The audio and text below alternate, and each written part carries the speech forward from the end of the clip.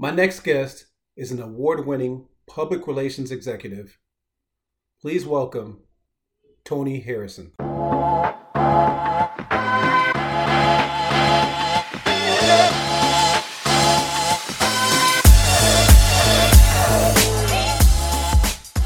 Tony, how's it going? Doing very well. How are you? Hey, I'm doing fine. I'm doing good. All things circa 2020 considered. Exactly. Exactly.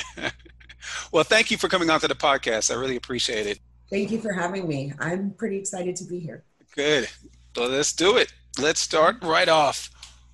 What do you do?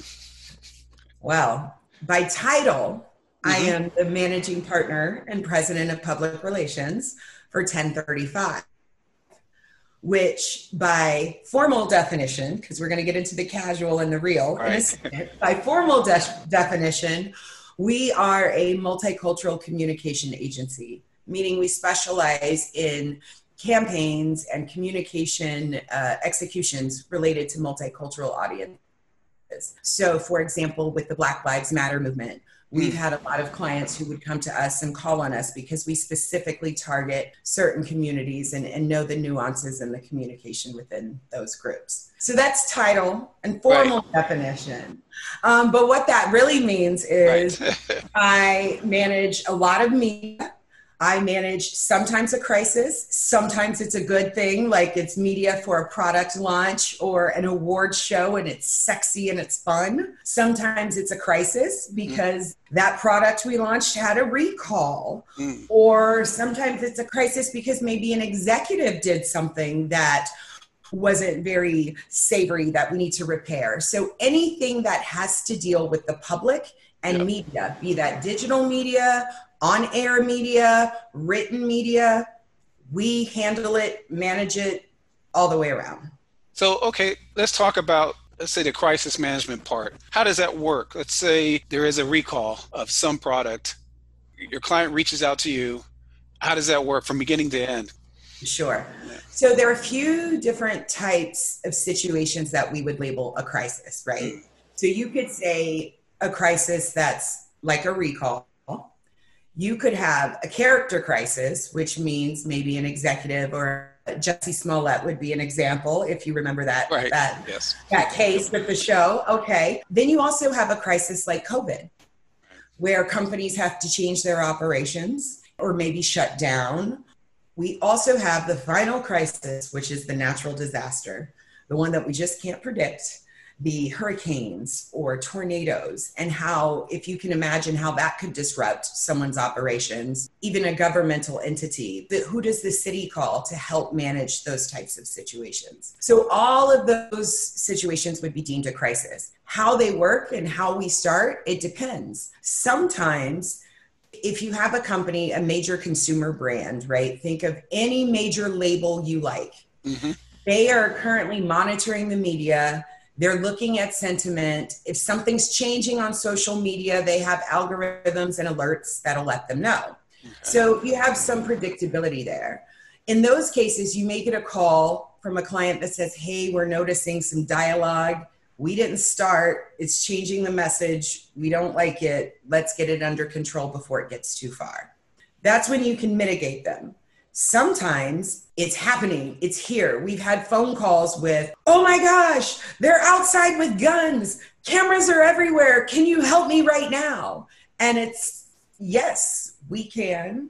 Where are you? Who are you? But we've literally had phone calls that way that simply come in that way. And then of course, when you have something like COVID and companies can't predict that, they don't know what's going to happen, but they say, you know what? We see what's going on. We need our messaging right. Even if you think of retailers, how do they decide what to put on that sign on the door that says they're closed? Right. All of that, again, that public communication, all of that is what we handle and do. Wow. So is it getting more difficult now with all the different platforms out there? I guess before we get into that, how long have you been doing this? I have been more heavily concentrated in crisis work the past 5 or 6 years. Okay. But throughout my career in PR, so I've had a career in the newsroom where I was an on-air reporter. and what I say time in the boardroom, where you're kind of advising behind the scenes so you can affect the newsroom. I'm more on the boardroom side now. And with that, you will always, throughout my career, I've had projects or campaigns, you're launching something and the consumers don't like the taste as much. What are we going to do? But the level of crisis work we're seeing today is far beyond anything I've seen before. I think that has something to do with accessibility, right? So I know you kind of hinted at the different platforms, Yep. but our accessibility to cameras and to be able to, I don't have to be part of the news media now to upload it and get a million people to see it. Right. I don't have to wait until the morning paper tomorrow. And, there maybe not millennials, maybe some of them, but, there are many people who are accustomed to that and think of media as that way, and it's not anymore. So we're in very unprecedented times, which is sort of the cliche statement now. I'm almost mad at myself for saying it. Right? Because it's so cliche, but it is. And we're in it on both sides. One, from just seeing the level of crisis type situations we see. But then from the volume of work crisis management firms are having to manage now. Even, think about the times where you could come out with an ad and H&M could come out with an ad that had a Black child with a monkey on his shirt, and there would have been no place for you to protest that, right? Today, there is some place to protest that. Exactly. And so the volume of crises we're seeing, even as regular consumers, is much higher because of all of that. Consumers have a voice they've never had before. The media had the voice before. Right. Yeah. So what do you think of, some people are now calling that the cancel culture, and what's going on right now? It is basically allowing you to have a lot more business. Is that correct?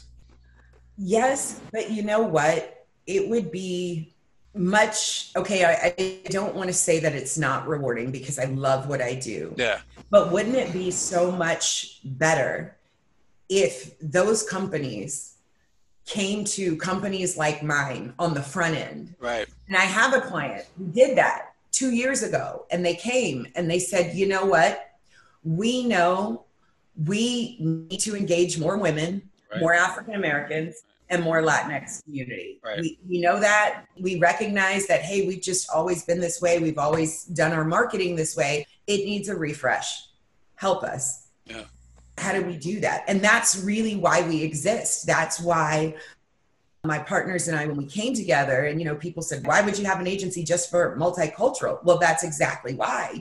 How we make decisions is different. How we purchase products is different. Yeah. Just like what offends us is different sometimes, which is why, back to H&M, or as Shea Moisture last year, who, was not so smart to their existing audience with the models they chose to, label the African-American hair products and things. Right. And so yes, it is more business. Going the long route to answer your question. So yes, it is more business, but we exist to handle this on the front end. Right. Yeah, no, it's interesting because you have people out there that now, like you said, have a voice and can now fight back against a lot of these large corporations. But also it's good that companies like yours are able to try to fix a lot of this. So I like it. Yeah, it goes back to, so where I worked previously was another agency, and we represented, it was also an agency that focused on the African-American consumer market. That is all they did. It was not multicultural. And one of their largest clients is McDonald's, which they had for 40 years. And the story is very, very simple. When Ray Kroc started making hamburgers could be universal, except Black people weren't buying them. Right. And someone went up to him and said, you know why Black people aren't buying your hamburgers? Because we prefer ketchup and you only use mustard, which is true. So he started to offer ketchup. Look, new audience, new interest. That right there is the simplest form of why we market differently. Right. Taste buds, how we shop, it's done everywhere. So why not here as well? Even grocery stores, you'll hear about design, right? In certain neighborhoods, maybe the aisles are wider because they know more families because of certain demographics. So apply that to just having more cultural relevance in your marketing, being able to really speak to that consumer and say, hey, I'm not just trying to sell you a product. I know you. I know your lifestyle. And that's why I think this is a great product, but it's really getting into the culture. Right. And I think culture, one thing we always say is we leverage culture as a competitive advantage. That's our statement. Why? Because culture is the means through which anyone identifies and embraces a value or a product. How I use my technology, where I consume my news. Lots of those things are culture. Right. Look at a client I had in the beauty industry. Hair care is a culture, right? It's an entire culture. Right. So, I think when we get this, cancel the culture, it's like, let's really understand what culture means. Right. And it's how we identify and share values. Yeah. And that doesn't have to be simply racial or just urban, suburban, English, Spanish. It's so many different things depending on how we're looking at it. It's interesting because I feel like due to the lack of diversity on boards of a lot of these businesses, it's like your company is having to step in some of these areas because of that. Absolutely. To educate as well. Absolutely, we do. There's a very big difference between having a seat at the table and having a voice at the table. Right. And sometimes when you don't have the right voices at the table, you may have somewhat different faces and ethnicities filling seats, but who's really having the voice? Right. And it shows. It's why we've seen, again, I'll go back to Black Lives Matter just because it's so relevant right now and fresh, but it's why you've seen some companies who have had these statements that are beautiful and they've gotten it right. And it's like almost ignited a feeling of pride. And then other companies where it's like, you just offended me more. This is terrible. And a lot of it has to do with the representation at the table. And if you don't have the perspective, you can't understand it. And so we're often called, typically, like I said, on the front end, we're doing campaigns and things like that. But lately, we have had large organizations say, hey, can you just come sit at the table and be a voice? Right. Yeah, exactly. And help us. And we want to learn, or we know we're not getting it right, but we don't know how or where we're not getting it right. So that's interesting. Now, you said you've been doing this for 5 years. So what made you get into this space and how did you get into this space? So I've been in the public relations space, a long time. We could say since undergrad. Okay. So public relations, straight out of undergrad. Right. You got into, so undergrad, were you corporate communications? So undergrad, I studied journalism. Okay. And then I went into public relations. I moved to Los Angeles and I was in public relations. Yeah. And I said, I'm going to go to grad school, study television and film. So I went to UCLA, and that's when I transferred my journalism and TV into a career with CBS. And I was with CBS News. I really enjoyed PR a lot more, missed it, wanted to go back. It's just a different type of lifestyle, both requiring those same skills, both needing lots of writing, needing the critical thinking and the curiosity, but handling them different, the front end versus what's on air. And so I went back into public relations, haven't looked back since. Started my own company 6 years ago. And crisis work is something that it's a component of public relations, but they're not always one and the same. There are PR teams and then crisis teams. I think dealing with the types of clients I deal with, clients who are either seeking to engage multicultural audiences or even some of the governmental entities we represent, along with, by chance, just some of those natural disasters we talked about, Hurricane Harvey in Houston as an example, and having to help clients through that. Really was a springboard for a more visible crisis practice. We always did it, but it wasn't call them. They're the crisis team. And now we've become call them, they're the crisis team. Hence the phone calls I've received that are like, help, cameras are outside my house. I'm like, who are you?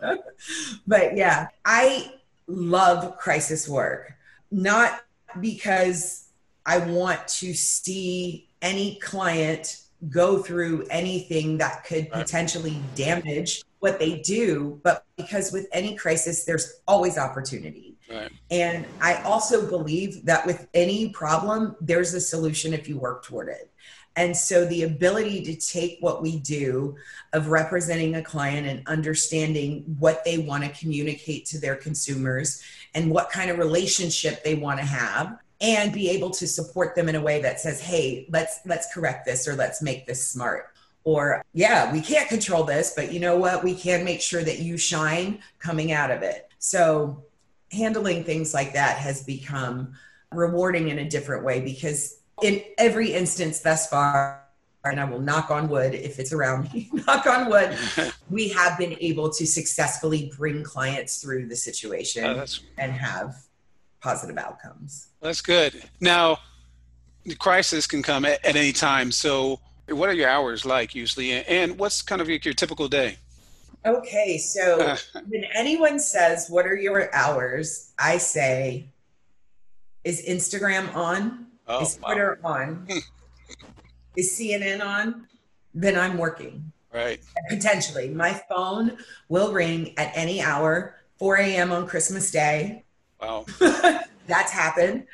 I do try to keep regular hour. I mean, I have to regular office hours, the 8 to 5, simply because that's when clients meet. That's when the business day is going. But I will say for many years in a row, I know it at least back to 2016, public relations has been ranked as one of the most stressful careers. And it's always behind things like brain surgeon, firefighter, frontline life or death type careers.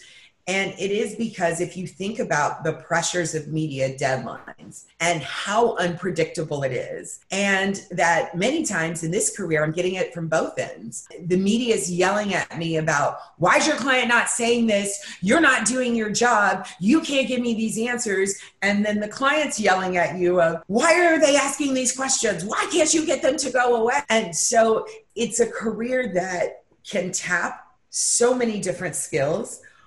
The two most important probably being writing and judgment, right? Like how you can communicate, especially in written word, because that's how things are these days, and your judgment, your ability to make decisions in the moment and respond accordingly. It is a wild ride. It is definitely not a career for everyone. It's for the special. For the special. But we love it, right? Right. It's definitely one that'll bring out the passion, but it's not for everyone. Right. Okay. Now, the skill sets you mentioned a few, the writing, critical thinking, your curiosity, your judgment skills. Now, what other, or are there any other skill sets or characteristics that you think are important to be successful in your line of field? Sure. So there are a few different routes you could go. You could go the more, let's say, business route, which would be the account management, that sort of client relations, managing extensive client budgets. If you imagine a large campaign with multi-events in multiple cities, and how do we manage budgets and vendors and things like that. So there is that route. There's the more creative route, especially as we see more digital, right? So those designers, who's editing the videos, who's writing those videos, those cute social media videos we're seeing on BuzzFeed, like someone's producing that video while someone's writing that content. So there's the creative route. Creative route also includes the editorial route, and that would be the, news writing. And how do you see it? Well, the quotes you read in the paper or online, wherever you get your news, 9 times out of 10, the PR person wrote them. No one ever said those words, right? So there's that side of it. And then, of course, there's the design, production, if you're going more the advertising route, right? So producing commercials. I am less on that side of the business. While our agency does handle that, my business partners are way more abreast of that side, but there's also that area as well. So yeah, let's talk a little bit about 1035. What all does the company do? Sure. Let's talk about the services and then I guess the philosophy. So services, we have research and strategy, which is, market research, data analytics, those kinds of things that you need to plan. Of course, we have full service creative, which includes production. So from producing commercials to what is a client's brand representing in their images and their messaging that's public facing from an advertising perspective. You pay for advertising, right? So we call that the paid side of the business.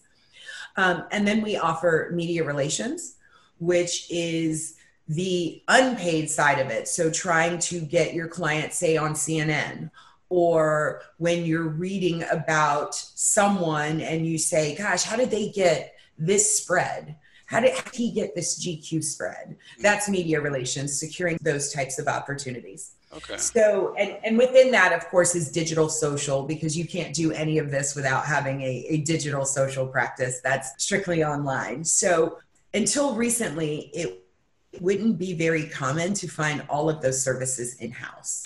Usually there was an advertising agency that just did your ads. Your public relations agency was over there and they did PR and corp comm and wrote press releases, which I can't stand to hear. And then, you may have a marketing firm over here who does events and makes your giveaways and things like that. Well, what happened was digital media came in and changed everything. It disrupted how we communicated, where we communicated. Again, it gave consumers a voice. And so what my partners and I realized was the best way to service a brand is not through silos. It's to, again, look at the culture of who you want to reach, the culture of your product, again, the hair care culture, if you're trying to sell shampoo and conditioner, and create the right mix. TV and print advertising and billboards aren't the only options anymore. Those might still be the best options for your local furniture store, but they may not be the best options if your campaign is to, say, promote a cause or get people to wear a mask. Right. We work on campaigns like that as well. So when we came together, we said, it's not that we want to be, a jack of all trades, but what we want to do is we want clients to feel like they have that communication Swiss Army knife. Okay. And they can pull out what they need to best service them. Because also what works now may not be what works later. Right. And so we exist to provide all of that and find the right mix and the right tools for each client to meet their goals. Well, it seems like you've gotten that right mix and the right clients because you've also won some awards recently. Is that right? We have. So you could also look at the awards as a demonstration of the mix back to what you said, because we've won awards in media relations from Public Relations Society of America. We've won an award in community engagement, which is more of the on the ground, people experiential type award from American Marketing Association. We've won full service social campaign from Public Relations Society of America. From PR News, we won Best Diversity Campaign. And now I feel like I'm getting into a list. So I'm going to stop there and talk about probably the award that we're most recently proud of is receiving an American Business Award for our crisis work. And we received a Gold Stevie, the highest honor for our crisis communication work with after the Jamal Khashoggi case, who was the Washington Post reporter who was murdered in Turkey. Yeah. Well, congratulations on all those awards. That's incredible. And it does show to you the work that you're doing, the type of work that your company's doing. So. Yeah, we love it. We like to say we're a diverse collection of curious hyphenates because we really try to live at the center, again, back to culture. It's our lifestyle. It's the technology we use. It's the content we consume, and then it's who we are as people. And so we try to live within that in how we practice. Nice. Great. Now, Can you talk about what you love about what you do? I would not do well with a day that was consistent, right? Every day I start my day this way. It goes like this. I have lunch like this. I know what I'm going to get. That does work for many people, right? Yeah. And it's interesting because all of my friends who can't understand how I do what I do really appreciate that type of career. For me, I love the unpredictableness of it. Does it stress me out? Sure. Does it add to the pressure? Sure. But I accept that as part of the job. It's like what I signed up for. And I love the ability to really be able to help clients connect. Most of the work that we do, even for large consumer brands, has some purpose behind it. You know, even if it's the consumer brand who says, listen, I recognize I need to be more diverse in my advertising, and I want more women, I want more African Americans, and I want more Latinx. To be able to counsel them and guide them and say, yes, you do, let's do this. I mean, that to me is very, very rewarding. That serves a greater purpose. And anytime you can do something you love and it be for the greater good and represent something that's bigger than self, to me, that's the ultimate. And so I would do this for free if I could. I can't. But if I could, I would. Well, that's great. And that's definitely a common denominator of what I hear from a lot of people that have been successful in what they do. It's them getting into something that they're passionate about. Yeah, we spend a lot of time working, a lot. And even when we're not working, we spend time thinking about work sometimes. Right. So we deserve to like it. Yeah. It's a lot of time. We should like it. Right. Now, you mentioned the stress at times, the pressure, and how unpredictable it is. What other challenges are there, or are there any other challenges for you? I would say the unpredictableness and how it leads to certain demands.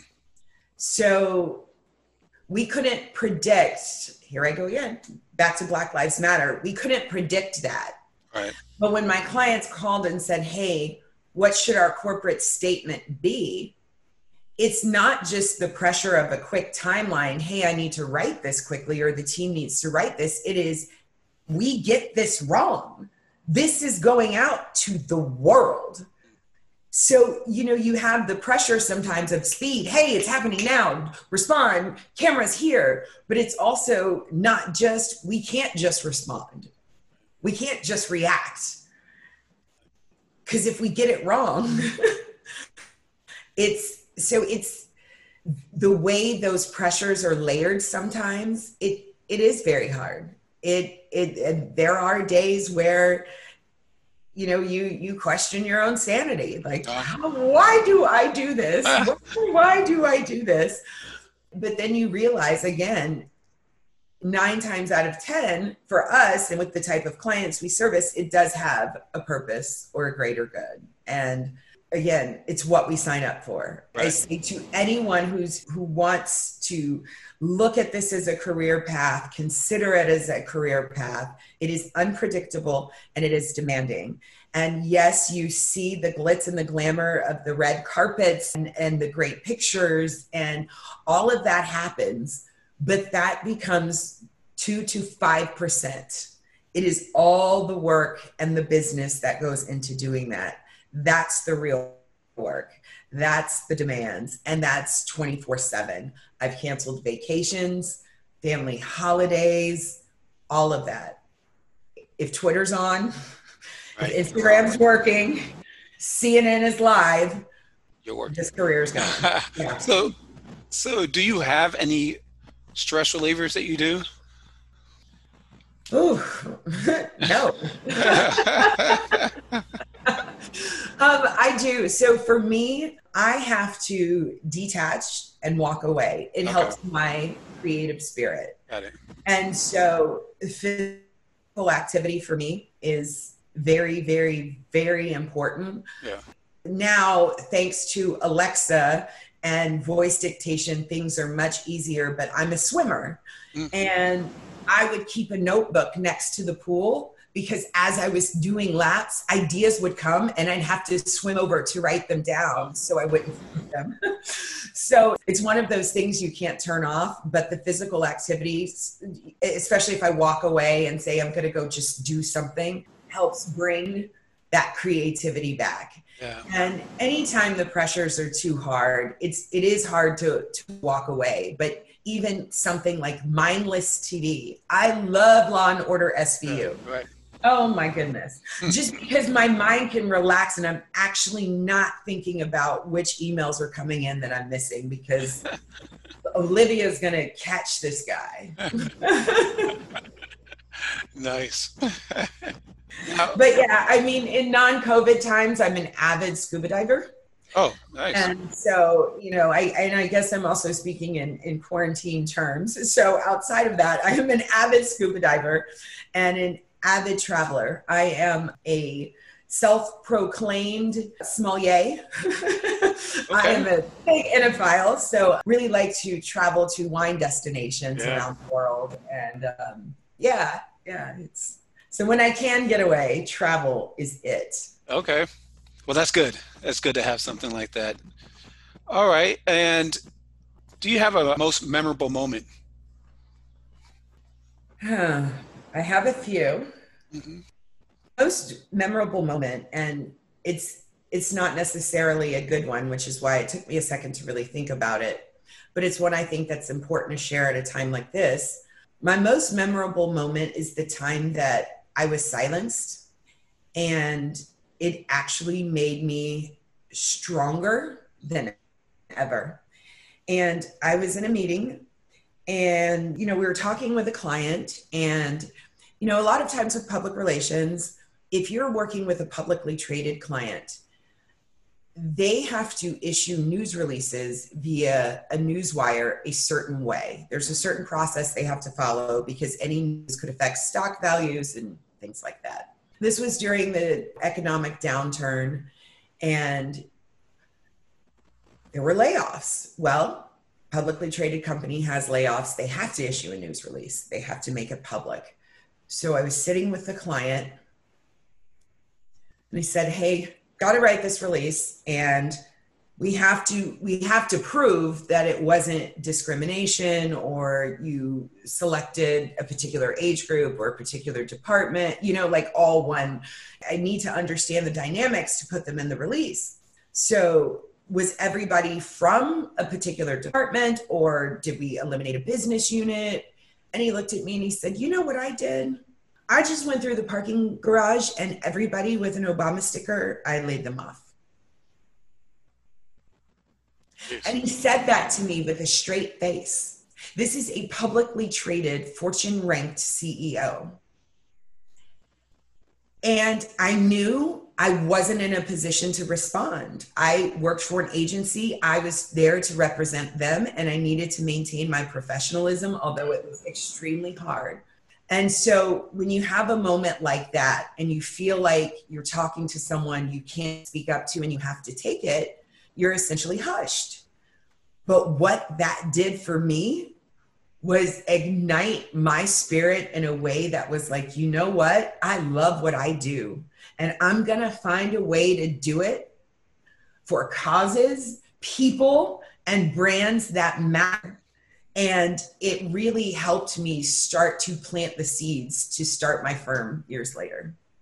That's great. I mean, there's a couple of ways you can go from that situation, and you took it and you used it for motivation, and now you're using it for a good cause. So I love that. Yeah, it's, again, greater than self, right? If we can do what we love and just plant little seeds to lead the world somewhat better, that's really important to me. Yeah, that's great. Well, not great what happened at the with the company, but good outcome. Yes. Yeah. All right. Well, this has been great. We are at the end of this interview. I want to ask you some quick hitter questions for fun, just to get to know you a little bit better. But before we do, is there anything additional that you want to discuss or anything you think I might have left off? I would just say that anyone who is interested in this career or even in maybe you're a business owner or an executive and realize, hey, we do need to do a better job of tapping multicultural audiences or connecting with them. I realize how daunting that can be, especially for established executives. Please reach out to me. I want to have these conversations. Communication is the only way we can collaborate. And so you don't even need my service to want to make a difference in your organization or wherever. Please, if I'm not the resource, I'll point you in the direction, because this is the time, and together we'll make a difference. That's great, Toni. That's good. All right, so let's get to these quick hitter questions. All right, let's go. First one, what's your favorite sports team? The Harlem Globetrotters. Oh, yes. Yep. Father was the coach of the Harlem Globetrotters. Yes, my father was an original Harlem Globetrotter. He became the head coach, vice president of basketball operations, and where he finished his career until he passed away. So yes, Meadowlark, Curly, my father played with them and coached them. Mm-hmm. So yeah. Nice. Favorite movie or show? Show, I'm guessing, would be Law and Order. Law and Order SVU is definitely there. My favorite movie is probably one that brings nostalgia, 16 Candles. Oh, yeah. It's a classic right there. All right. Favorite musical artist or group? Prince. Prince. Oh, yes. Prince, all around. Yeah. Saw him in concert. It was awesome. Magical. Yes. Magical. Favorite vacation spot? Okay, that's layered. Or a quick trip or anywhere in the world? Anywhere in the world. Anywhere in the world. I really enjoyed South Africa and like the Indian Ocean region. So, okay. Cape Town, Seychelles, Mauritius, that was just incredible. And you scuba dive there? Yes. Oh, yes. Nice. All right. Favorite food or drink? Okay. Favorite food. That's too hard. I don't know that I could come up with one. My comfort food, I will say my comfort food, it's not French fries or anything like that. It is actually spaghetti. Okay. So maybe that. My favorite drink, mm-hmm. It would definitely be a wine, maybe a Chateau Petrus. Okay. Which, yeah. I don't get to drink that very often, so. Well, Toni, this has been great. The work you're doing is incredible. I'm so happy for you, all the awards that you're winning, your company's winning, 1035, and the work that you're doing. Where can people go to learn more about 1035 and to reach out to you? Sure. So our website is 10, TEN 35. So 10 spelled out, then the number 3, the number 5.com. You can get to all of our social pages from the website. So we'll just keep it easy and give you the website. You can also find our email addresses there. So please reach out to me if you have any interest or would like to discuss further. We love this stuff. And I want to congratulate you on this awesome podcast and bringing this valuable content to the market at a time when it's so valuable. And we should be networking and talking and learning from each other. So way to go to you as well. Thank you. Thanks a lot. I really appreciate the kind words. Thanks. Like I said, this has been great, and good luck going forward, and congrats for all that you've done so far. Thank you. Thank you. Right. We'll keep at it. All right. All right. Bye. Bye-bye. Thank you, everyone. If you have any comments or questions or would like to be on the podcast, please reach out to me on Instagram at Rodolfo Cooper. Thank you. Bye.